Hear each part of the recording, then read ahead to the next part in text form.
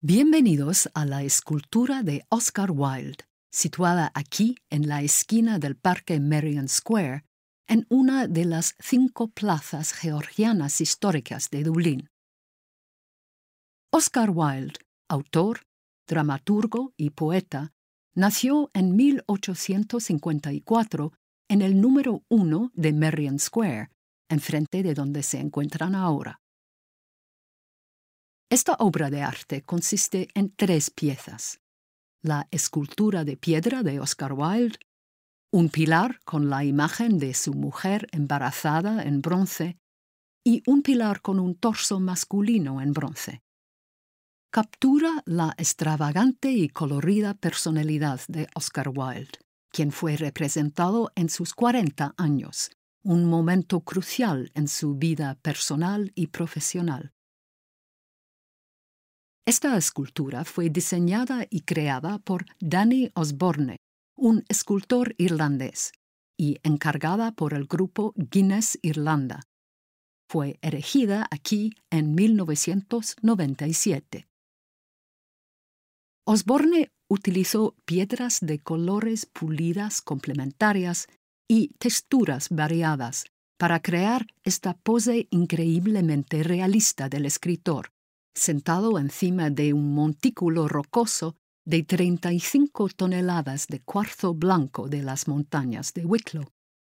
Quería representar el amor de Wilde por los objetos bellos, piedras entre otros, así como su colorida personalidad.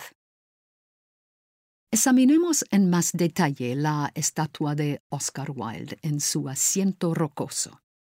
Wilde lleva una chaqueta de smoking verde con cuello rosa, pantalones largos y zapatos negros relucientes, y muestra una inusual expresión ambivalente que expresa alegría y tristeza al mismo tiempo.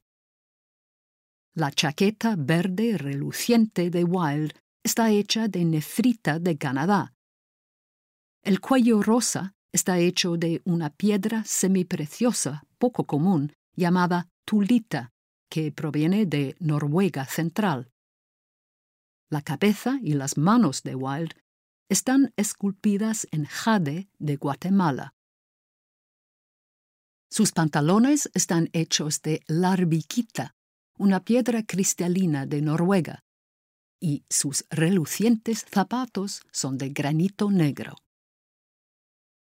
Fijémonos ahora en los 2 pilares de piedra que acompañan la estatua.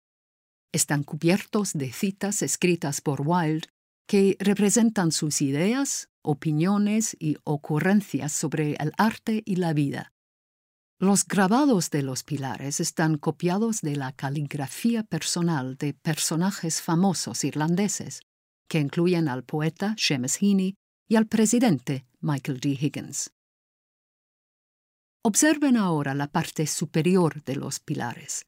Verán 2 pequeñas esculturas de bronce. Una es la de una mujer embarazada.